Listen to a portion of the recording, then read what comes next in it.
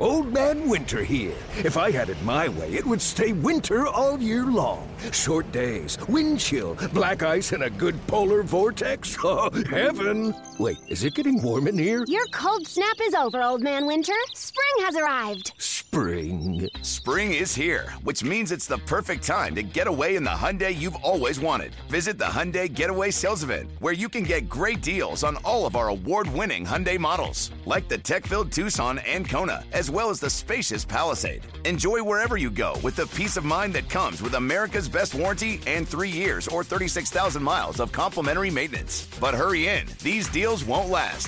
Add more joy to your journey at the Hyundai Getaway Sales Event. Now get 0% APR or up to $1,500 bonus cash on the Hyundai Tucson. Now, during the Hyundai Getaway Sales Event.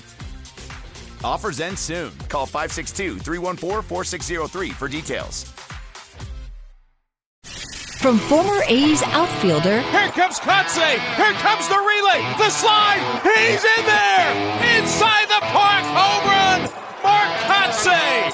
To A's manager. It's time for the Manager Show with Mark Kotsay, presented by Nest Bedding. The A's skipper sits down with Chris Townsend exclusively on A's Cast. Visit nestbedding.com today. Here's Chris Townsend. Time now for the Mark Kotsay Show, brought to you by nestbedding.com. Love where you sleep. Of course, Nest Bedding has locations in the Bay Area, or you go online to nestbedding.com for all of your bedding needs. You need a mattress, you need pillows, you need sheets, you name it. Go to one of their stores in the Bay Area or go to nestbedding.com. Use the coupon code Oakland. You get 10% off your entire order. That's nestbedding.com. Cots, how are you in Cleveland? Well, it's a beautiful day in Cleveland for sure. We're getting ready to go out and do some early work with the boys and get out there and hit on the velo machine today. Well, I got to tell you, getting ready for this series, it was kind of shocking to me when I went, okay, for the A's, it's your guys' 59th game. And, oh, by the way, Cleveland has only played 52 games. And we talked to Tom Hamilton yesterday on A's Cast Live, their longtime broadcaster. They had 9 cancellations so far this year. I'm like, oh my, I mean, hard to believe. So I'm thankful you guys have great weather because they've had miserable weather and they're going to have a boatload of doubleheaders to try and catch up. Yeah, it will be a grind once they have to play those doubleheaders and make up these games. We talk about Cleveland and I mentioned how beautiful it is today and it could turn on a dime, just basically being next to this lake and the weather rolls in and next thing you know, you're in a 2-hour rain delay. So we're hopeful we don't have any rain delays this weekend, and we get these games in, and we can pick up a couple W's. Let's talk about one of your guys who's starting to get his mojo back. And the bottom line is we know Ramon Laureano. He hates going down to the minor leagues. He just, let me get in there. He's a bull in a china shop. But obviously with the suspension, had to go to AAA, shows up.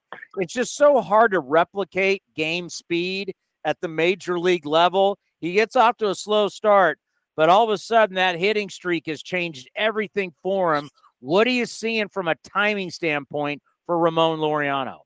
Yeah, like you mentioned, Townie, for Ramon, it took a minute for him to, I think, feel completely comfortable being back in the locker room, being back amongst, some of his teammates, that core group that, he felt, that he may have let down through this suspension.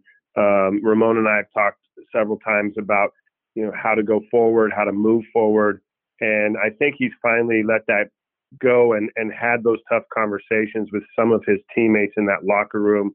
And he feels at least somewhat more comfortable about his environment. And I think that really, when it clicked, he started to take off. And as you talk about, it's never easy, to be away from the game, especially for 80 days for a guy that is so passionate about baseball, that really lives, eats, sleeps baseball. And, when we talk about Ramon Laureano, we talk about, the player that, will hit a double, take an extra base on a throw and then score a run, and he creates a run all by himself. And we've seen that over the last 2 weeks. We've seen that Ramon that we're used to watching, the incredible catch that he made in right center in a game that was a 13-2, Christian Bethancourt on the mound, and he's still playing the game hard. And that says something about the character of this kid. And I, couldn't be happier about his progress and what he's been able to do offensively for our group,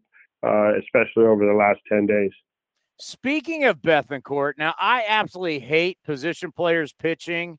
It drives me nuts. I think it's a mockery of the game. But when you put him out there where he has pitched in professional baseball and he's throwing it, 93 or whatever he's throwing it, when you put him in, it's a whole different ball game.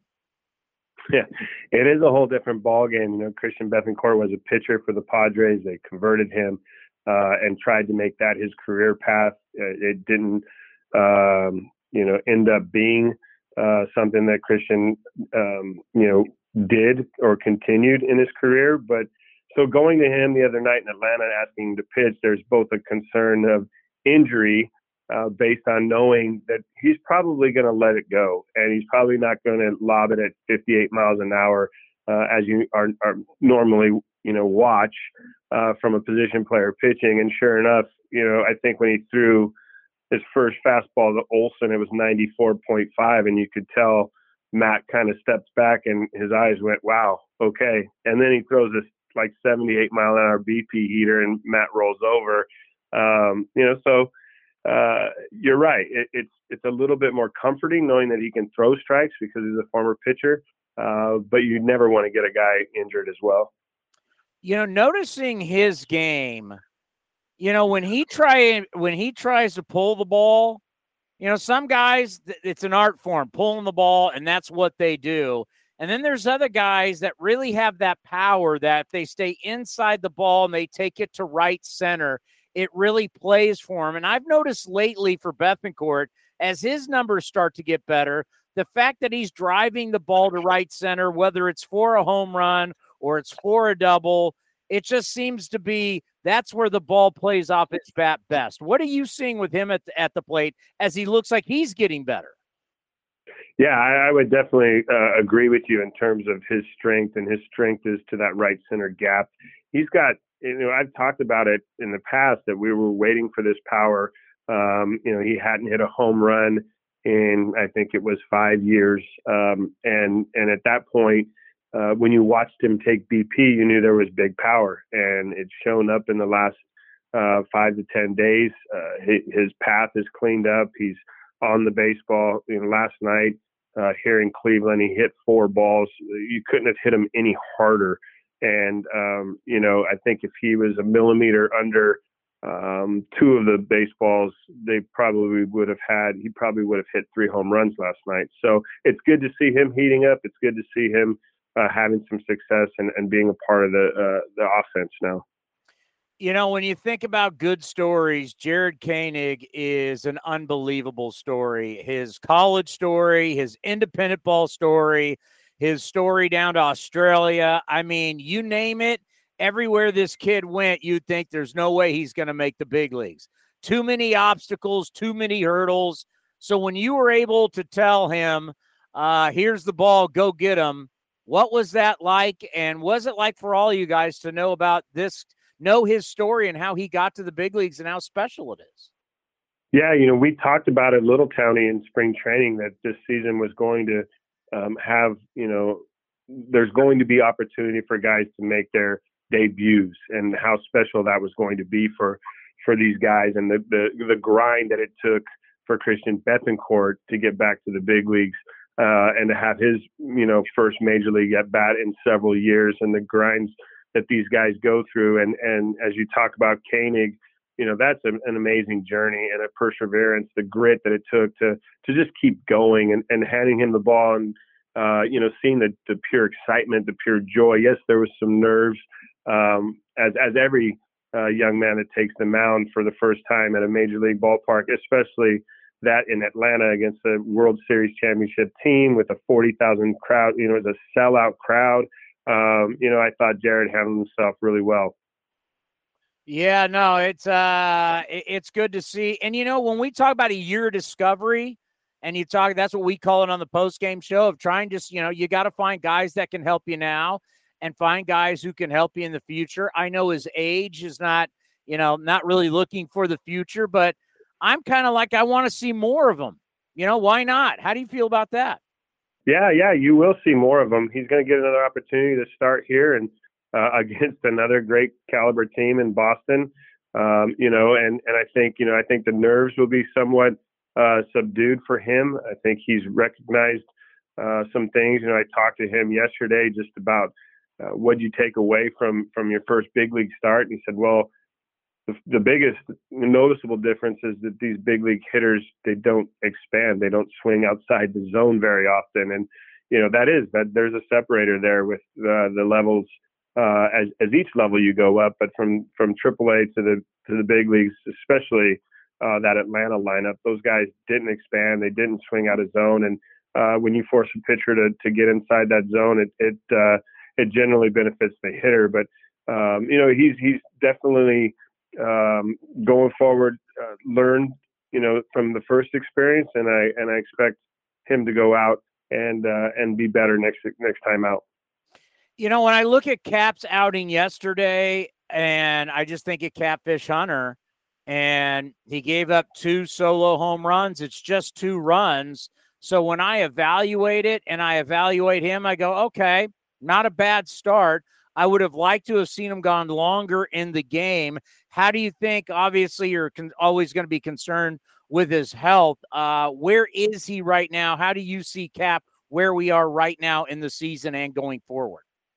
Yeah, I thought it was a good outing for Cap. You're looking for that balance between sending him back out for that 6th inning and having him go through the 2, 3, 4 part of that lineup, which is all left-handed, which, all 3 of those hitters had hits against him in their previous at-bat. So you evaluate, getting Cap out on a positive note, even though he gave up 2 solo home runs to 2 really good hitters. You want him to leave that game with a good feeling, and I think that he did. He should have left that game with a good feeling, only giving up 2 runs through 5 innings. We went to our bullpen where we felt we had good matchups. AJ Puck comes in against those 3 lefties, and for us, it's always about giving these guys the best opportunity to have success and matching them up. And, unfortunately, there towards the end, we couldn't get our job done and, ended up on the wrong end of that game last night. When you look at managing a bullpen, now that you've been doing this for a while and obviously all the years being on the bench, what do you think really is the main key to managing a bullpen? Because there's so many guys down there, hot, cold, just what do you think the key is?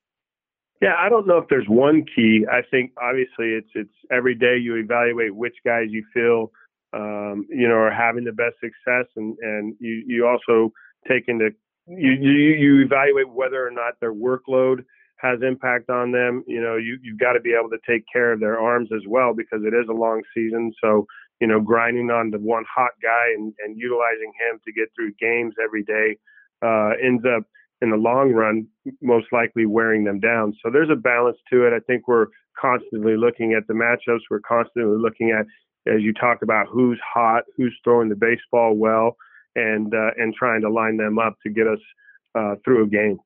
Yeah, I got to think it's tough when you're like, boy, I really would like to pitch him, but I've thrown him 3 out of the last 4 days. But, boy, I would really like to pitch him. Like, if you got a hot guy, you want to run him out there all the time. Obviously, you can't, but that's got to be so tough as a manager, knowing who's hot and going, I can't use my best. The thing that comes to the front of my mind is watching Joe Torre use his bullpen, and I think it was Daniel Robertson maybe who set up for Mariano Rivera. He would pitch, as you talk about, 4 out of 5, and for us nowadays, not only would we probably have upper management down our throat, but we'd probably have the training staff out there before we even decided to bring him into the game, saying, "Hey, you've used him 4 out of 5 days. Like that's enough." So again, we're looking at the health, we're looking at the longevity of these guys, and trying to keep them healthy throughout the long season. Well, let's end on this. Your buddy Phil Nevin, another Cal State Fullerton guy, is now the manager of the Los Angeles Angels. I know you know Phil really well. You got to be happy for him. What do you? And People have said it for years. They think Phil Nevin's going to be a manager. What were your first thoughts when you heard about him taking over for Joe Madden? Yeah, well, I obviously have a good, really close relationship with Phil, and I couldn't be happier for him. He's persevered for a long time. His journey in coaching started out in I believe at Fullerton, managing an independent team. I want to say that was 2011 or 2012 when he got done playing. So he's grinded a long time. He's put a lot of hard work in to this career path, and well-deserved. And I think Phil's the right guy for that job. He's got a huge heart. He's very emotional and passionate about his players. And, one of the things, Tony, that I'd like to talk about, from our standpoint is honoring our head coach at Cal State Fullerton with Augie Garrido. And I know Augie's up there looking down on us and smiling. And I couldn't be more proud to have mentored under him and to be able to call Augie a friend. We just had David Esker on the program, the head coach of Stanford, and you know how good Stanford's program is. And Esker played for their national championship teams in the 80s. Then he was the coach at Cal for Mark Canna and Marcus Simeon. Then he's gone back to his alma mater. And I know what he has meant to some of our A's players over there in Cal, and now what he's doing at Stanford. And these college coaches, they do so much for people. I recently had my old head coach on at San Jose State, who you competed against, Sam Ferraro, for many, many years. And what these guys do for us, they educate us, they teach us. And Augie Garrido, one of the greats, whether it's Fullerton or what he did at Texas, we don't praise these guys enough. And I'm glad that you did that, because you think of all the tremendous players that went through Cal State Fullerton and learned from your old head coach. Yeah, we were really blessed. We were blessed to have a great man lead us and teach us, as you talk about, not only the game of baseball, but the value of relationships in life and what it really means, the impact it can have. And, I'm so thankful to have gone there, to have played for Augie. And I know Phil would say the same. All righty. Enjoy the rest of Cleveland, then Fenway Park, and we'll see you back in Oakland. Sounds good, Tony. Thanks again. That's the Mark Kotsay Show, brought to you by NestBedding.com. Love where you sleep. Check out their locations in the Bay Area. You go into their stores, or you go online to NestBedding.com for all your bedding needs. Mattress, sheets, pillows, you name it. And when you go there, use the coupon code Oakland to get 10% off your entire order. Go to NestBedding.com. This has been a presentation of the Oakland Athletics.